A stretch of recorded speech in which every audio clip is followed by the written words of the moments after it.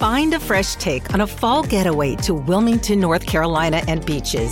Enjoy hiking trails in a state park, fresh seafood with a side of live music, and fall festivals galore. Then live it up along the Riverwalk in Wilmington's historic downtown. With 3 island beaches, Carolina, Curie, and Wrightsville, and a vibrant downtown, you get the best of the Carolina coast all in one place. Plan your fall getaway at WilmingtonandBeachesVacation.com.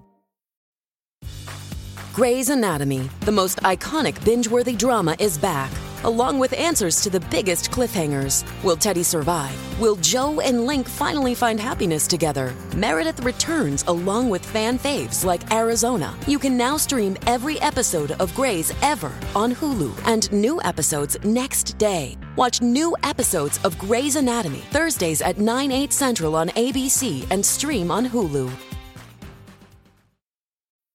How do you make a vacation last? How do you hold on to the joy, the clarity, the calm? Easy. You go to Aruba.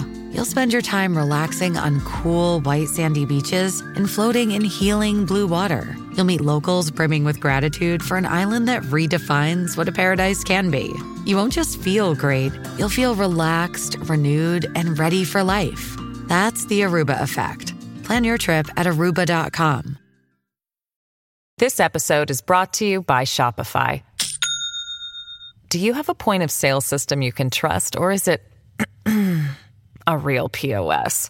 You need Shopify for retail. From accepting payments to managing inventory, Shopify POS has everything you need to sell in person. Go to shopify.com/system, all lowercase, to take your retail business to the next level today. That's shopify.com/system.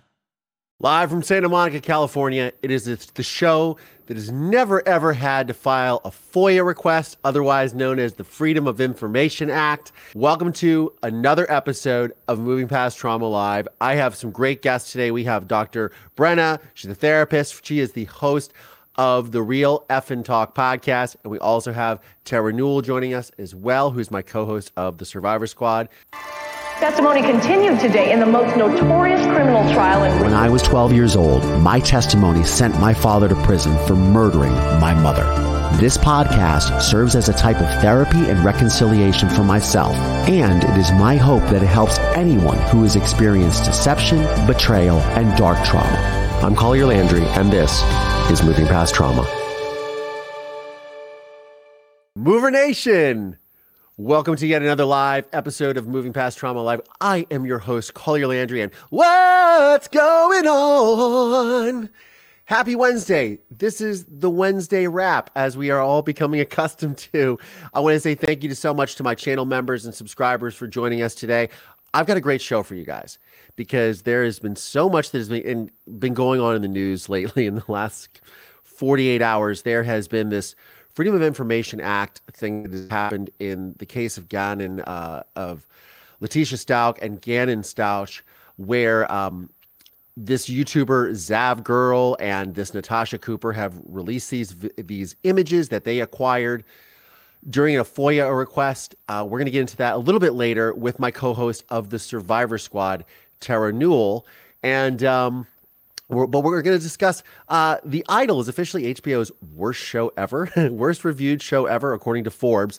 And we're going to talk a little bit about that. We're going to talk about these Jonah Hill text messages. And we have Dr. Brenna. Now, I cannot pronounce Teague, I believe is her last name, but she's going to tell us how it's pronounced. I see her laughing over there. We're going to bring her on. She has been following this story really closely. She's going to share with you guys about this, because there's lots of claims of gaslighting and narcissistic abuse in this particular scenario. So she's going to talk about that. So my first guest and co-host of the Survivor Squad podcast, you guys all know her as the badass babe that took down Dirty John Meehan in Wondery and Netflix's series Dirty John. Please welcome Tara Newell. Hi, everyone. Hi, Tara. How's it going? Good, good, good.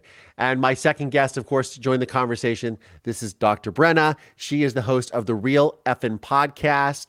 You can check her out. She's joining the program as well. Please welcome Brenna. Hello, guys. It's so nice to meet you. And Tara, I'm so happy to see you. Yes, I'm so happy to see you too. We've done workshops, lives, podcasts, everything. I know, it's great. When we were talking today, I was like, this is phenomenal. So I had to jump in. Yes, I love it. Well, thank you so much for being here. So, Brenna, how do I pronounce your last name? Ty. Ty. Okay. I was like, it's Teague, Ty. So it just get married, so that is like a new last name for me. But I do hear that people pronounce it Teague all the time, so I think I should just like get used to that. Ty, got it. I would not have guessed that. Well, thank you so much for joining the program. And your podcast is? It's called Real Fucking Talk. I don't know if I can curse on here. Not really, but it's okay. Perfect. So yeah, Real Effing Talk. I have not released an episode in about a year just because I had a busy year, but it is all about just mental health and people sharing their stories, vulnerability. So I had Tara on. It was a great episode. So yeah. Well, I love this. This is great. So now you guys were going through a series of text messages today that have sort of quite a bit of controversy. And I think very apropos would be last year's word of the year, which was gaslighting. Why don't you tell us what's going on with Jonah Hill? Yes. So, Tara, if you know more about this than me, I would love for you to jump in. But from my knowledge, I know that Jonah Hill his ex-girlfriend, Sarah, had released like a slew of text messages between them that I believe was from when they were together. So essentially these text messages, he was outlining his boundaries.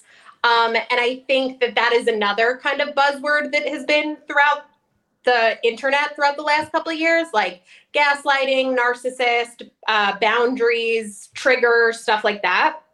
So Jonah was actually misusing the term boundaries. He was really using it as like emotional manipulation under the guise of like, this is my boundary. And she has been kind of exposing him. And apparently she has gotten so much support from other people and so many people messaging her saying like, I've been in similar situations and I experienced this as well. So I believe that it's really brought people together. Yes. And it's also brought people apart too, because it's also like these pseudo relationships with celebrities where you support them no matter what, and you can't see them as flawed people. Yeah. And I think that something that for me, and I had posted on Instagram today, and I think that's where Tara and I started connecting today, was I had written that like someone who is trying to emotionally manipulate other people, it is so spot on that Jonah Hill would have that documentary that he made, I think about a year or two ago, all about mental health and how he's in therapy and the whole nine. I say all the time that if someone seems super charming to you, that is such a red flag. Please run. Anyone who is trying to come across a certain way, like Jonah Hill was trying to come across as super healthy and, really self-assured and self-reflective, when behind the scenes he was clearly not any of those things, it really did not rub me the right way. How did you guys feel about it? I thought the documentary was very interesting. I was like, I don't really know how I felt about it. Now with these like revelations and this sort of thing, was he teeing all this up to, was this a move is essentially what I think. And I am not a conspiracy theorist at all, right? But was he teeing something up like this in a way to sort of manipulate his own narrative? I would definitely think so. The other part of me, of course, I am a licensed mental health counselor. So that aspect of me, it felt so unethical to have this documentary be about deep personal details of his therapist. Like as a client, it really should be all focused on him.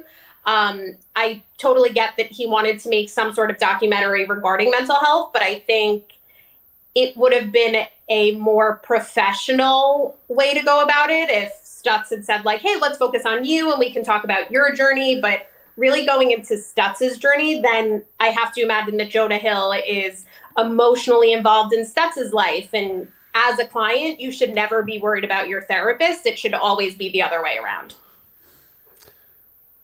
Interesting. See, well, Tara, what do you think?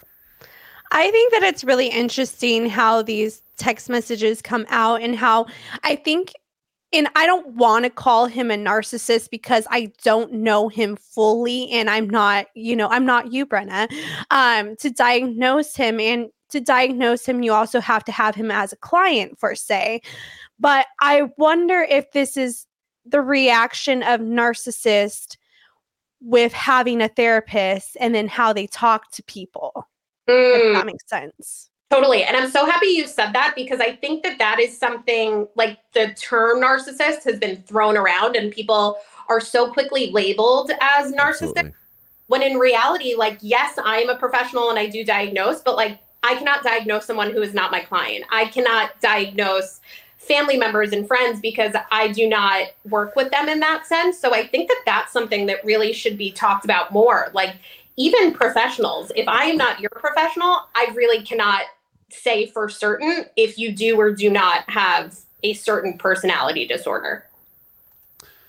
It's interesting you said that. We last week on Survivor Squad had a two-part episode with Dr. Ramani, who obviously talks a lot about narcissism. Well, all she talks about is narcissistic personality disorder.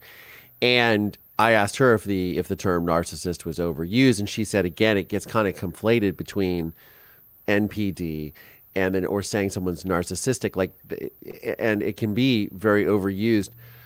Even I think about myself as a creator and even the ethics of this when I talk about this type of stuff a lot with my own father, who's a psychopath, and obviously that's psychopathy is part of NPD. Mm-hmm.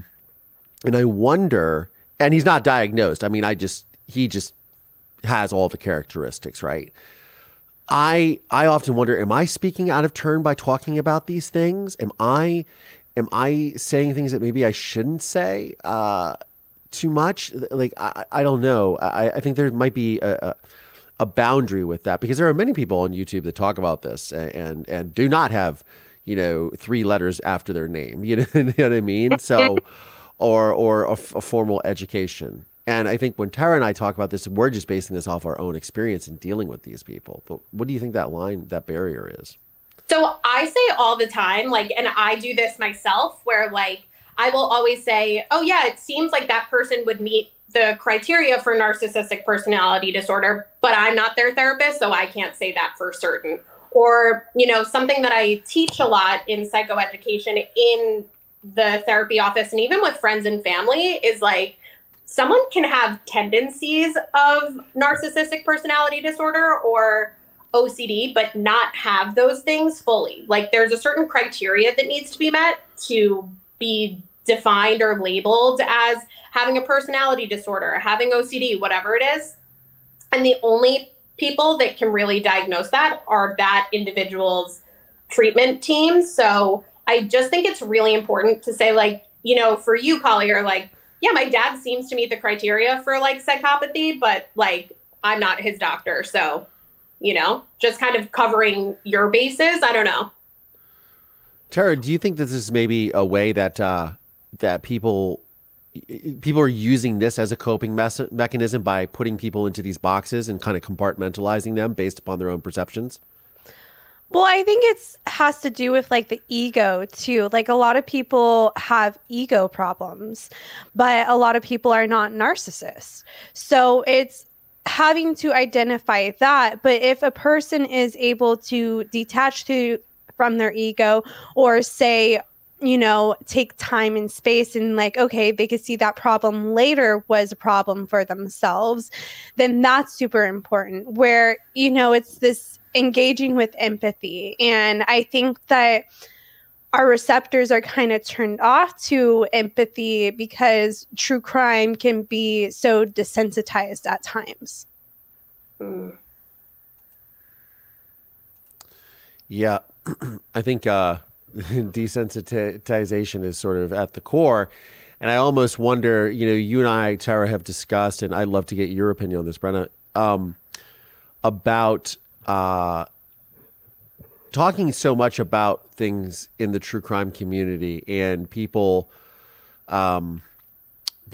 obviously weighing in with unprofessional opinions or overstepping boundaries. And we've just seen this recently where the entire true crime community has come out against these creators, Natasha Cooper and Zav Girl, who are YouTubers apparently, and they have gone into exploiting these photos of Gannon Stouch from the Letitia Stouch trial, the young child who lost his life so brutally, and now the family is left to pick up. Now they're starting to pick up. Sorry, somebody just said, "Hey, I'm so excited about True Crime Obsessed." It's interesting. But now they've put these photos out there and they've crossed these boundaries without thinking about the ramifications. Brenna, what do you think about situations like that when people are almost abusing power in those ways? Yeah, so I was so happy to connect with Tara today because I had actually not heard of this case and what was happening. So she sent me some links so I could just kind of read up on it. And I think that it is so appalling and so unfortunate that this is happening. And I think, Tara, I think that's something you can relate to, where people almost enjoy other people's pain, when I think a lot of the times we forget, this is actually a true story. And this person is also still alive today and still active on social media. And this person might see what I'm saying. And I think it's really, really important to back what you said, Tara, to lead with empathy and remember, how would I feel if someone was tweeting this about something I went through? I'm going to give our audience just a little bit of context. I'm going to pull up a News Nation video that I just grabbed so you guys can kind of see. This is Brian Enton talking about this. They actually released the photos to her. She had to pay. They released the photos and she got them. And you can just imagine, based on the description of the way that little boy was killed, what those photos looked like. Zav Girl then proceeded to post them on her Patreon account, which is an account attached to her YouTube page. And she charged her followers money to see the autopsy photos. For $3, you could see little Gannon's body. Now, I mean, this is so many levels of wrong, I think, but unfortunately, I think this speaks to a larger sort of culture of solipsism and the look at me culture. What do you think? I would definitely agree with that. Something that's coming up for me, though, and I don't know if you guys even know, is that even legal? Does she have the right to these photos? So she acquired them via a FOIA request, right, Tara? Mm-hmm. Yeah. No, so she had to pay for them too. So she paid for them and then she's making other people pay her for them. Mm-hmm. Interesting. Yeah, I definitely would agree with what you said before, Collier, where it's almost like a pick me or look at me, I have all these things. Yeah, it definitely does not sit well with me. Tara, what do you think? I don't think it sits well with me too. I think that, people can do this by mistake and be like, what did I just do right now? Because everybody makes mistakes. I mean, this is a big mistake. However, I think that it's really just, it makes me upset that she doesn't even see this as wrong. They both don't see this as wrong. So had they put out a statement?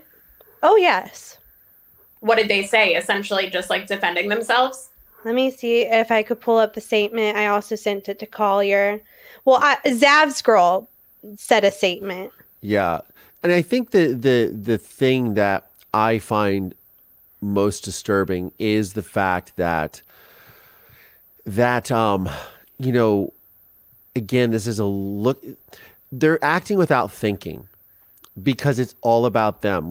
Not only are they trying to make money, right? And I think a friend said, I believe, correct me if I'm wrong, Tara, They made something like $19 or something. Like $19, which is ironic because 18 is the amount of times he actually got stabbed. Oh, wow. That's terrible.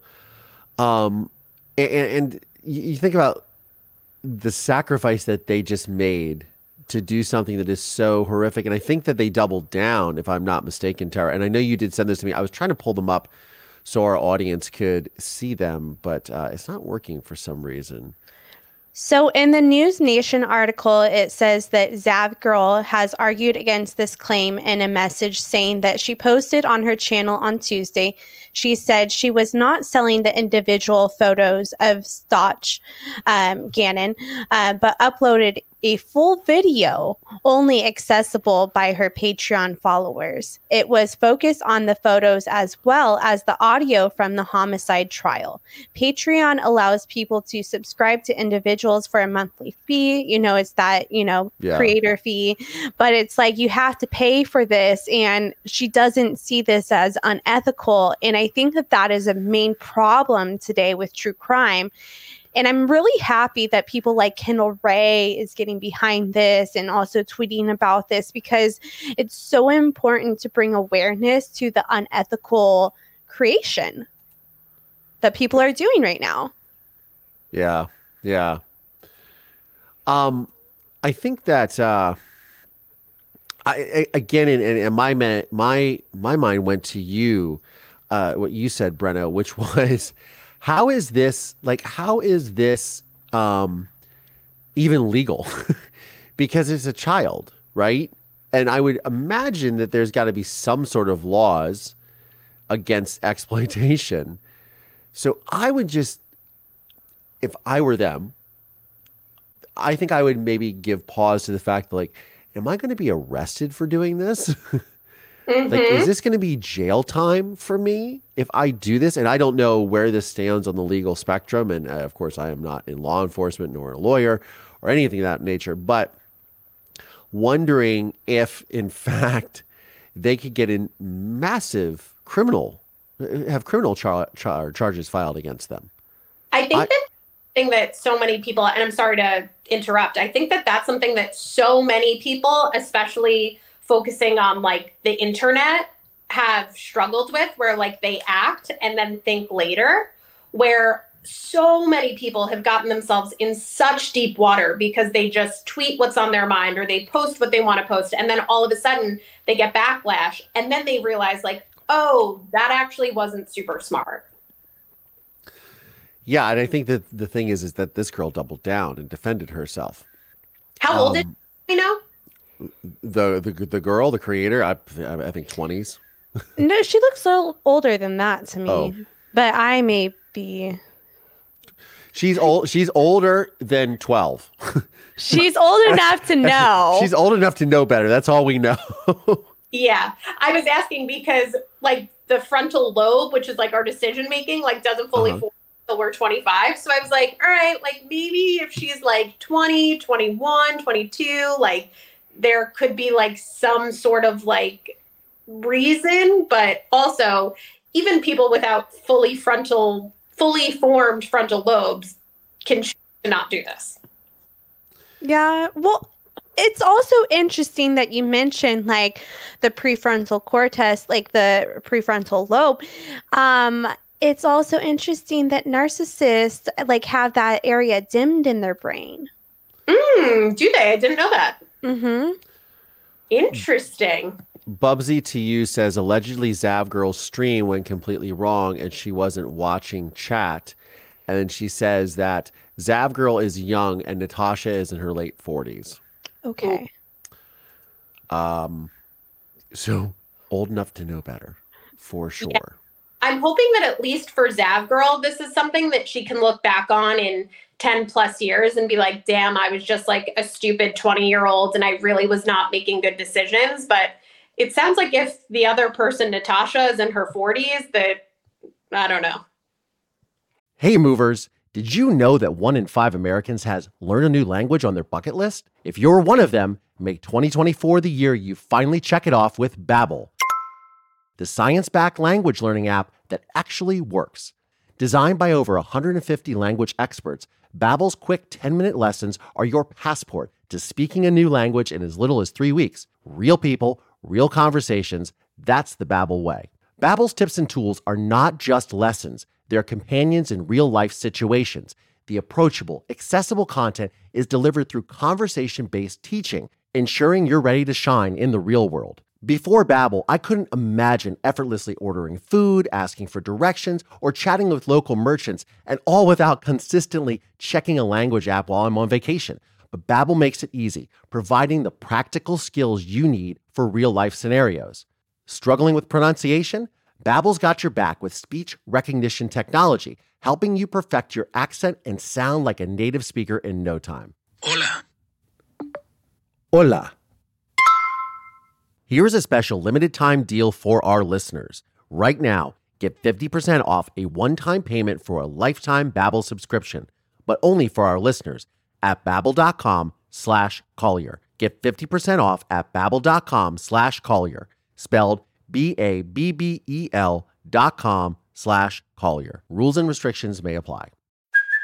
Hey, it's Kaylee Cuoco for Priceline. Ready to go to your happy place for a happy price? Well, why didn't you say so? Just download the Priceline app right now and save up to 60% on hotels. So whether it's Cousin Kevin's Kazoo Concert in Kansas City, go Kevin, or Becky's Bachelorette Bash in Bermuda, you never have to miss a trip ever again. So download the Priceline app today. Your savings are waiting.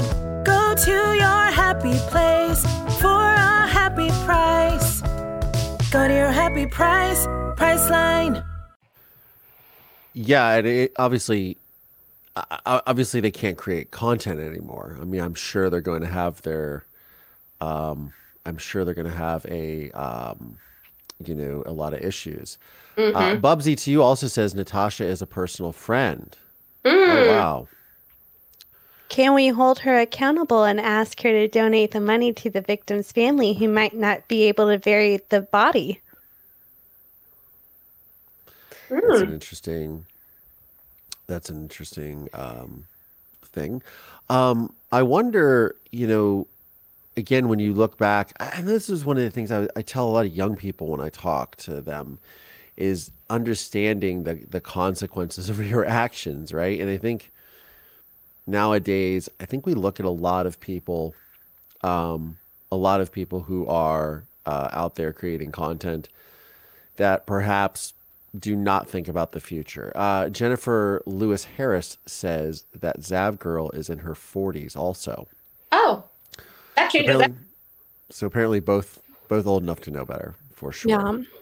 I think the thing that is most concerning is there was a podcast called The Murder Sheet that recently acquired about 120 documents regarding the Delphi case in Indiana, and they apparently have done a very good job. I don't know the podcast, but apparently it's a lawyer and a journalist that are a part of this, or they're both lawyers or something to this effect, and they also have I don't know why. I know that what they claim that they did this for was because there's been so many rumors surrounding that case and so much speculation on the internet. They did this to get the documents, to expose them to the public, be like, this is what the police are doing. Now, let's put this to bed instead of coming up with all these crazy conspiracy theories. That's their claim, and it apparently has worked for that. But these FOIA requests seem to be very, very easy to get, and also law enforcement sometimes turns over because they weren't supposed to turn over these photos. This was a mistake, and it was exploited by these creators, apparently, according to law enforcement. So now to be able to looking back, like, does that mean that there's going to be more rejections of these FOIA requests? Because a lot of times these families use these FOIA requests to get information for their own personal well-being, to find out why they can get this. And I think law enforcement, I would imagine, would be a lot more judicious when handing these requests out. It's been so hard to get mine.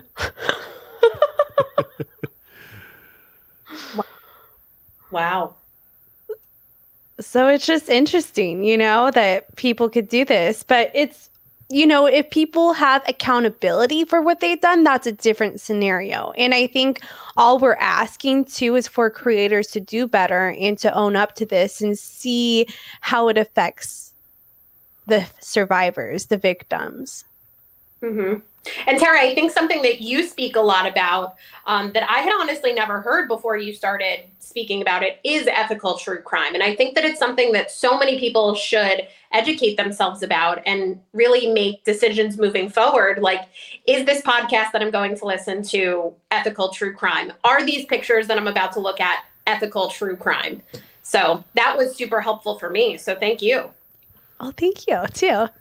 I don't think there's the fine line, right? I think that with, and then sometimes Tara and I disagree with this. There is an entertainment factor to sharing true crime stories, right?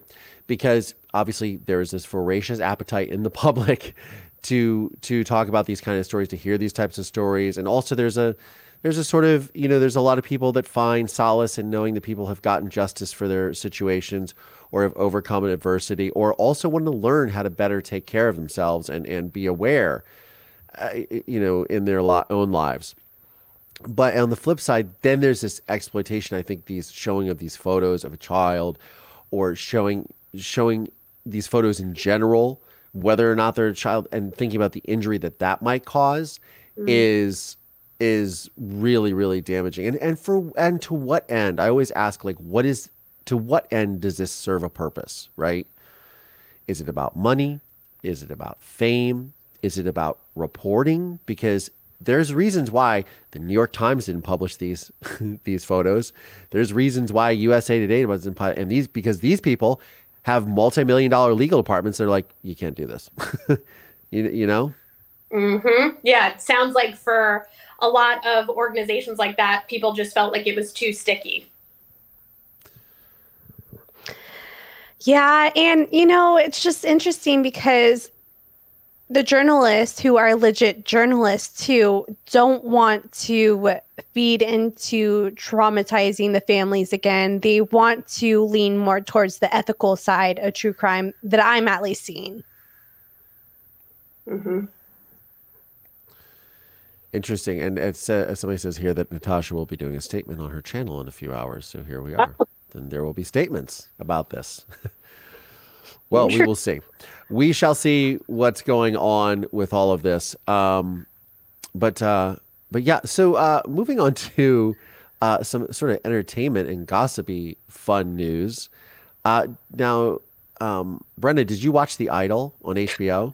I did not, but Tara again shared with me so many different articles about it today. I had texted her back, I think verbatim. I said, my jaw is on the floor. Like, I don't even know where to start with that.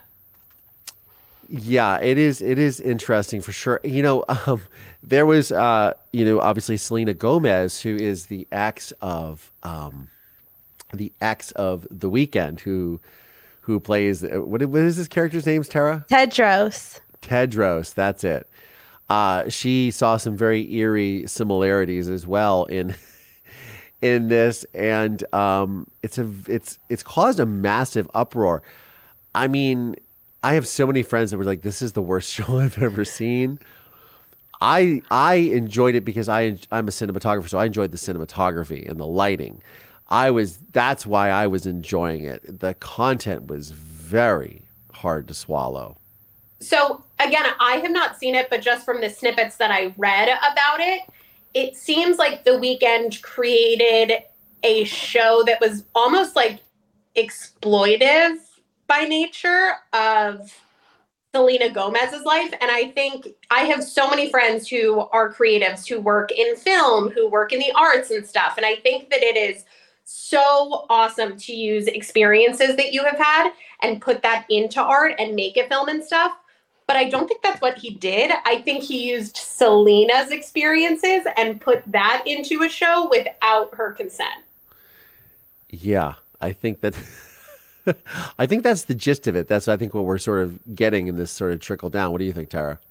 I think it's also interesting because I heard rumors, we'll say rumors, about The Weeknd and saying that he is in this cultish lifestyle in real life. I don't know if that's true or not, but it seems that there's eerie similarities to real life and the show. And it's at his house. It's just, is it real life? Is art imitating life is the question. And again, I don't think there would be an issue if his art was imitating his life, but it seems like his art was really imitating Selena's life. Yes. And he was the total con artist. Like, he planned for her to come to the club, so and to bring her to the club where he met her. He called her out on the dance floor, creating her to okay, I have to fawn and go be with this guy because he's calling out my name on the dance floor. And if I say no, I'm going to look bad to everyone. So that's already a ploy in the trauma bonding of it. Mm-hmm. I agree. Yeah. What do you know about trauma bonds, Brenna? Trauma bonds. Oh my goodness. I actually had one of Tara's good friends, Lacey, on to talk about trauma bonds. And I think, Tara, the three of us had done an Instagram live a year or two ago about trauma bonds. So essentially trauma bonds are just that, people that experience trauma together and then they are bonded. It almost reminds me, and Tara, I'd love to hear what you think about this, but it reminds me of almost an anxious attachment of I need to be with this person, almost like an obsessive nature. Do you agree with that? I do too, but we also discussed that there's two types of trauma bonds. There's the one, the 7 stages where you talked about, and that's the trauma bond with the narcissist or the toxic abusive relationship in a sense. And then there's the trauma bond Collier and I have with our trauma. But it's healthy, it's not that codependency, but at first we related to each other because we're oh, we both been into this trauma and let's be friends. Mm-hmm. And one is definitely more healthy than the other. Yes, but there is that codependency that it can lead to if you are trauma bonded to this person. And I love to hear about, the 7 stages too for the narcissistic trauma bond. Yes, I would have to go back in my notes to get those spot on. Do you know them off the top of your head, in order? The first one's love bombing. Yes, I could talk about love bombing all day. Do you have any experience with that? So much. Do you? Well, it's also because people love bomb in different ways too. A boss can love bomb you. And I know Collier's had experience with this as well, especially with Collier's a good looking man. It's just a fact. And so women will love bomb him, say, with business and be oh, I have this project, let's do work with this. And you've been love bombed in other ways too. Yeah, I think it's been there's been a few times with that. But give us some good examples, Brenna, of love bombing. Ooh, so love bombing is essentially exactly what it sounds like. It's just an overwhelming amount of love very fast. So a good example would be, meeting someone at dinner the night before and you had shared with them, maybe you really hit it off at dinner, you went on a date and everything was good. You shared with them that you are going to be in a play the next day. They show up at the play, they have flowers for you, they want to take you out, they want to celebrate you. It's just a lot very fast. And almost invasive to a sense, they really want to enmesh themselves in that person's life. They want to be in every aspect of their life. Yes, like Tedros coming into Jocelyn's life where he was oh, I could give you this. You're so in your head. I could get you out of your head and I can get you the music that you want right now. Mm-hmm. And I was just racking my brain about the 7 stages. I do know that the second one is trust and dependency. So Tara, I feel you can talk about that because I feel you have such experience with that with your mom and John.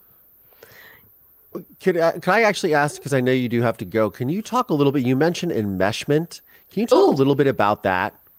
Yeah, so enmeshment is essentially a therapy term. And when we become enmeshed with someone, our lives are very much like this. Like we become intertwined with them, but in an unhealthy way where there's some codependency feelings, there's an anxious attachment, there's maybe not a trauma bond, but a deep bond where there's almost high expectations where there shouldn't be. So when we become enmeshed, it's just very unhealthy. Yeah, and Tara, you saw that obviously happen with your mother. Oh yeah. John wanted to get involved in the finances, the business. He's like, "Oh, I'm a businessman. Man, I could get involved." Someone who wants to become enmeshed in a romantic partner or even like their family, you're so right, Tara. They want to be involved in every single aspect. And there's almost anger or rage if they find that they're not involved in every aspect of their life. Like Tedros. This is something, and I'm glad that you're on, Brenna, because this is something that I've been unpacking for the last several years. And Tara and I have talked about it a lot offline, where I've had these types of individuals in my life. And of course, I feel like I'm drawn to them, or I accept their behavior. I'm not drawn to them necessarily. I accept their behavior because of the behavior of my father growing up. And therefore, so it's sort of like, putting on an old T-shirt that feels really comfortable, or you can settle into it and go, okay, well, I've dealt with this before, so I can handle this now, even though it feels icky, right? Something I say a lot in sessions with clients is I heard you say the word comfortable, like it feels really comfortable. And I think a lot of the times we use the word comfortable when we really mean familiar. Like it sounds like being enmeshed with someone feels so familiar to you, but it sounds like it doesn't really feel comfortable for you. It sounds like this is not good. That's a great point. That's a great point. Yeah. Yeah. Tara, you witnessed this happen. What was sort of how quickly did John get involved? So quickly. I think within a matter of like a month or weeks. I wasn't living in California, but when I came to see my mom and meet him and whatnot, they worked together for 2 months. And that was when he moved in, which it's funny. My mom just has this thing where, they move in quickly and whatnot, but it's just like he was there and he was moved in, he was enmeshed. Forever Curious has shared, the first is love bombing. Second is trust and dependency. Third is criticism. Fourth is gaslighting. 5 is resignation. 6th is loss of self. And 7 is addiction. That number 7 will really get you, because I share with people all the time, like the real danger, honestly, of getting into a relationship like this is that the way your brain forms when you're in this, it does become addictive, because then in the future, when you get out of something like this and you hopefully enter a healthy relationship, we can almost think that it feels boring. We can think that there's something wrong because there's no spark, when in reality, healthy love is boring sometimes. Is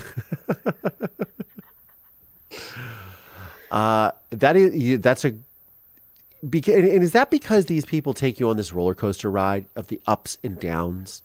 Mm-hmm. And the way that our brain forms, our brain connects those up and downs to love. Our brain almost gets high on the fact of like, are they going to text me? Are we going to make up from this fight? Are we going to passionately make up? Like, is this going to be great? When am I going to get that text? When are they going to come see me? That when we have consistency in the future, it doesn't feel fun. But you're saying that addiction that's on the side of the person who isn't in the relationship, who isn't the narcissist, correct? Correct. So what is it that the narcissist feels, or do they just not feel anything? I would assume that they just feel nothing. Like they just keep doing this. A true narcissist would keep doing this. Like someone with narcissistic personality disorder would just kind of discard this partner and move on to a next one, where then that partner has all of this trauma to really heal from. Do you feel like they kind of crave the highs and the lows at times? Because I feel like, especially with my relationship with narcissist, I've literally had thrown fits with them and been like, you won't see me, you won't do this and that. Do you think they crave that in a sense? I would say, and this is totally my opinion, so I would not say this as a fact, but I would say that instead of a narcissist craving like a high and a low, where a healthier person does crave that high and low, the narcissist just craves like being in control and kind of having the upper hand. Ooh. So Tara, you saying that like in past relationships or past experiences with narcissists, you've said like, I'm leaving. That probably triggered that person because they feel like you have the upper hand if you're calling the shots. And it's triggered them to say like, oh, I love you, or I could do better. Or I have another person lined up here and there. It's like, it's a weird effect. It's like, it either gets them to say like, I love you, or it gets them to like, be like, well, I have more girls, so go. Totally. And I think depending on who the partner is or who the person is that the narcissist is interacting with, whatever will gain them more control. If it's saying, oh, I have another partner, and they know that their current partner is going to beg for them to come back, they'll do that. Or if they think, oh, this person is, actually going to leave me, they'll discard that person and just get someone else. Yeah. I think the highs and the lows, the being lifted up and then dropped down. I mean, that's always what I have experienced, and it was very familiar behavior of my upbringing, and I think that that's the thing. Well, I don't feel like I don't talk enough about this on my channel sometimes. So I'm so grateful to have you, Brenna. You have to get going, correct? I do, but if you ever want to have a conversation about what you went through or just talk about mental health in general, I'm here. That would be wonderful. This now, please tell our audience where they can find you, Brenna. Yeah, so I am on Instagram. The handle is real.fckn.talk. I am wherever you listen to podcasts with the same name. And yeah, I think I'm on TikTok with that name too, but I don't think I've ever posted. So I just I'm going to put your handle here. Real FCKN talk. Yes, with dots in between each word, like periods. Real FC, and I'm also doing this without my glasses. On Instagram. Yes. Brenna Ty, thank you so much for joining the program. It has been a real pleasure. And we look forward to having you back on here. Yes, of course. It was a pleasure to come, Tara. I'm so happy we caught up. And Collier, it was so nice to meet you. Nice to meet you too. Have a great day. Yes, bye. Thank you. Bye. Well, that was wonderful. Thank you so much, Tara, for bringing her to the program. Of course. I'm so happy I just connected with her over those text messages. It was funny, too, because she thought I had a different opinion. And then I sent her a voice message and I was like, no, I think this is coercive control. I think he's using therapy language. And so that got the ball rolling. Yeah, the use of the therapy language for sure. So tomorrow is Thursday. And what usually happens on Thursdays, Tara? We have a Survivor Squad episode with Amanda Knox. Yes, we have Amanda Knox, who's going to be on the program. And she's quite a controversial figure in a lot of people's minds. But I feel, what did you think about our conversation with her? I thought it was really interesting because you don't know how much a trauma affects someone. And then if you get convicted and you're living in a different country, there's a language barrier. There's all of that. It's crazy to me. And she's a sweet little girl in a sense. And she's just like, okay, yeah, like, what do I do to get out of this? And then she signs something and her life is over in a sense. Yeah, she, it was really difficult to hear her parts of her story. And I had watched the documentary beforehand. which I believe was called This Is Amanda Knox or I Am Amanda Knox, maybe. And then you obviously had read her book. And, as someone who is a filmmaker and I'm watching the film, I'm like, oh, and there's some great parts. It was shot really well. They did a fantastic job. But I was shocked, and not that I was really paying attention to it to begin with. It just wasn't, I just knew about it, but I was shocked at how little of the actual real details I knew, because they made her out to be something that she was clearly not. And it just became this vicious media frenzy.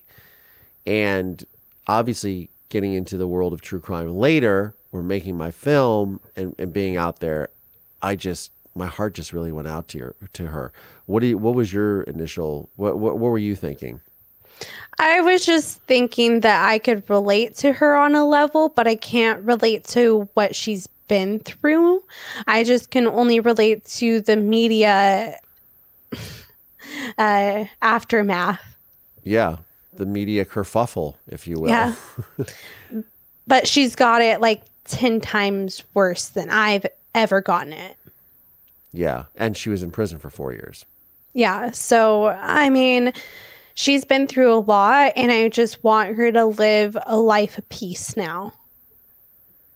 Yeah, absolutely. And she's got her her podcast, Labyrinths, with her husband. So anyways, tomorrow we will have her on our Survivor Squad podcast. And Tara, do you have anything else to say to our audience? I just got to say like a few more things. That Larry Nassar, that guy, he was stabbed the other day. So kudos to the person who did that. We're not promoting violence. We're not promoting violence here.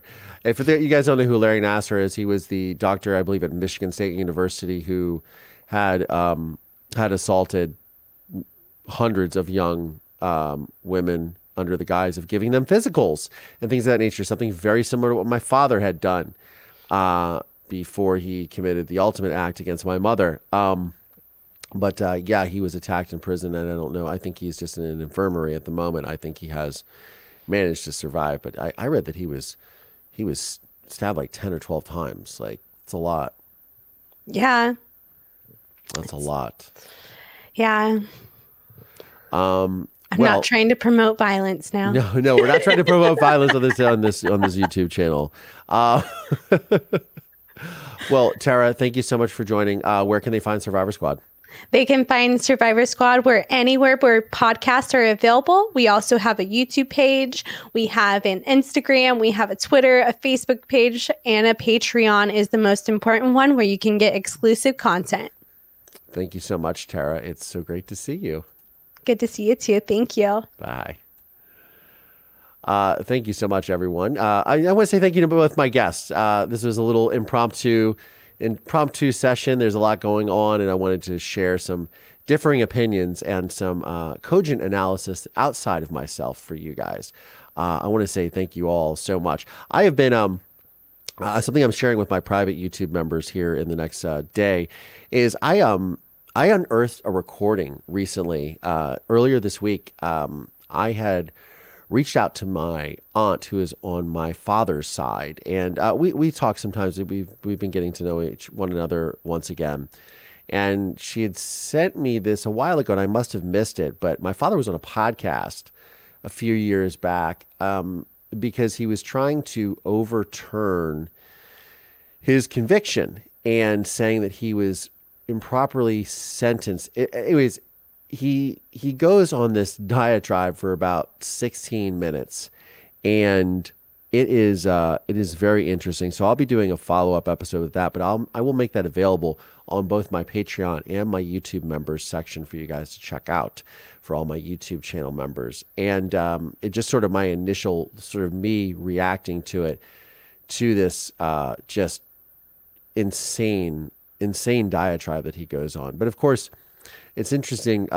He first attacks me and my me as a child witness, and saying things of that I had not been able to properly, that I was coached by law enforcement, that I was coached by the prosecution, and therefore that was something that I was, that I should be held accountable for, and my testimony should be thrown out.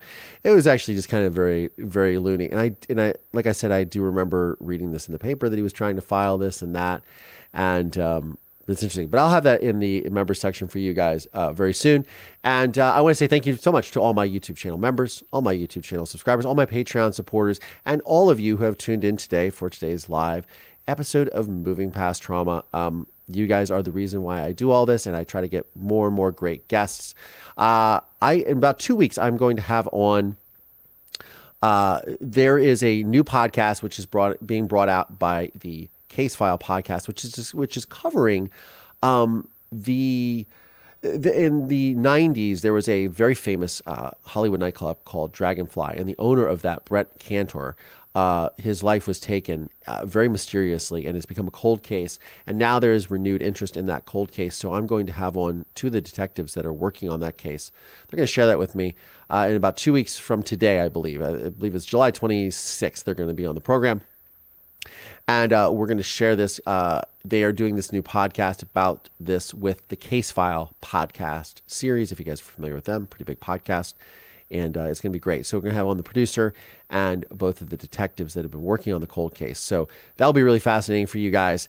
And I just really appreciate the support. Everyone who supports me, all you guys commenting in the links below. And I really appreciate everything. So on that note, Mover Nation, I'm Collier Landry, and this is Moving Past Trauma. Thanks, y'all.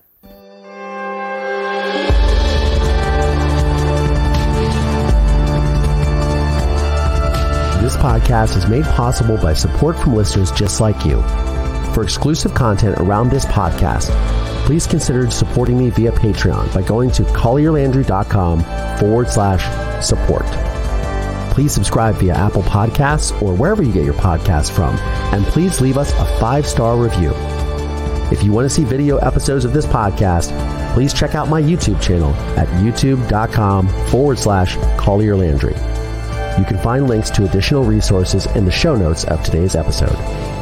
This podcast is a production of Don't Touch My Radio. Copyright Collier Landry.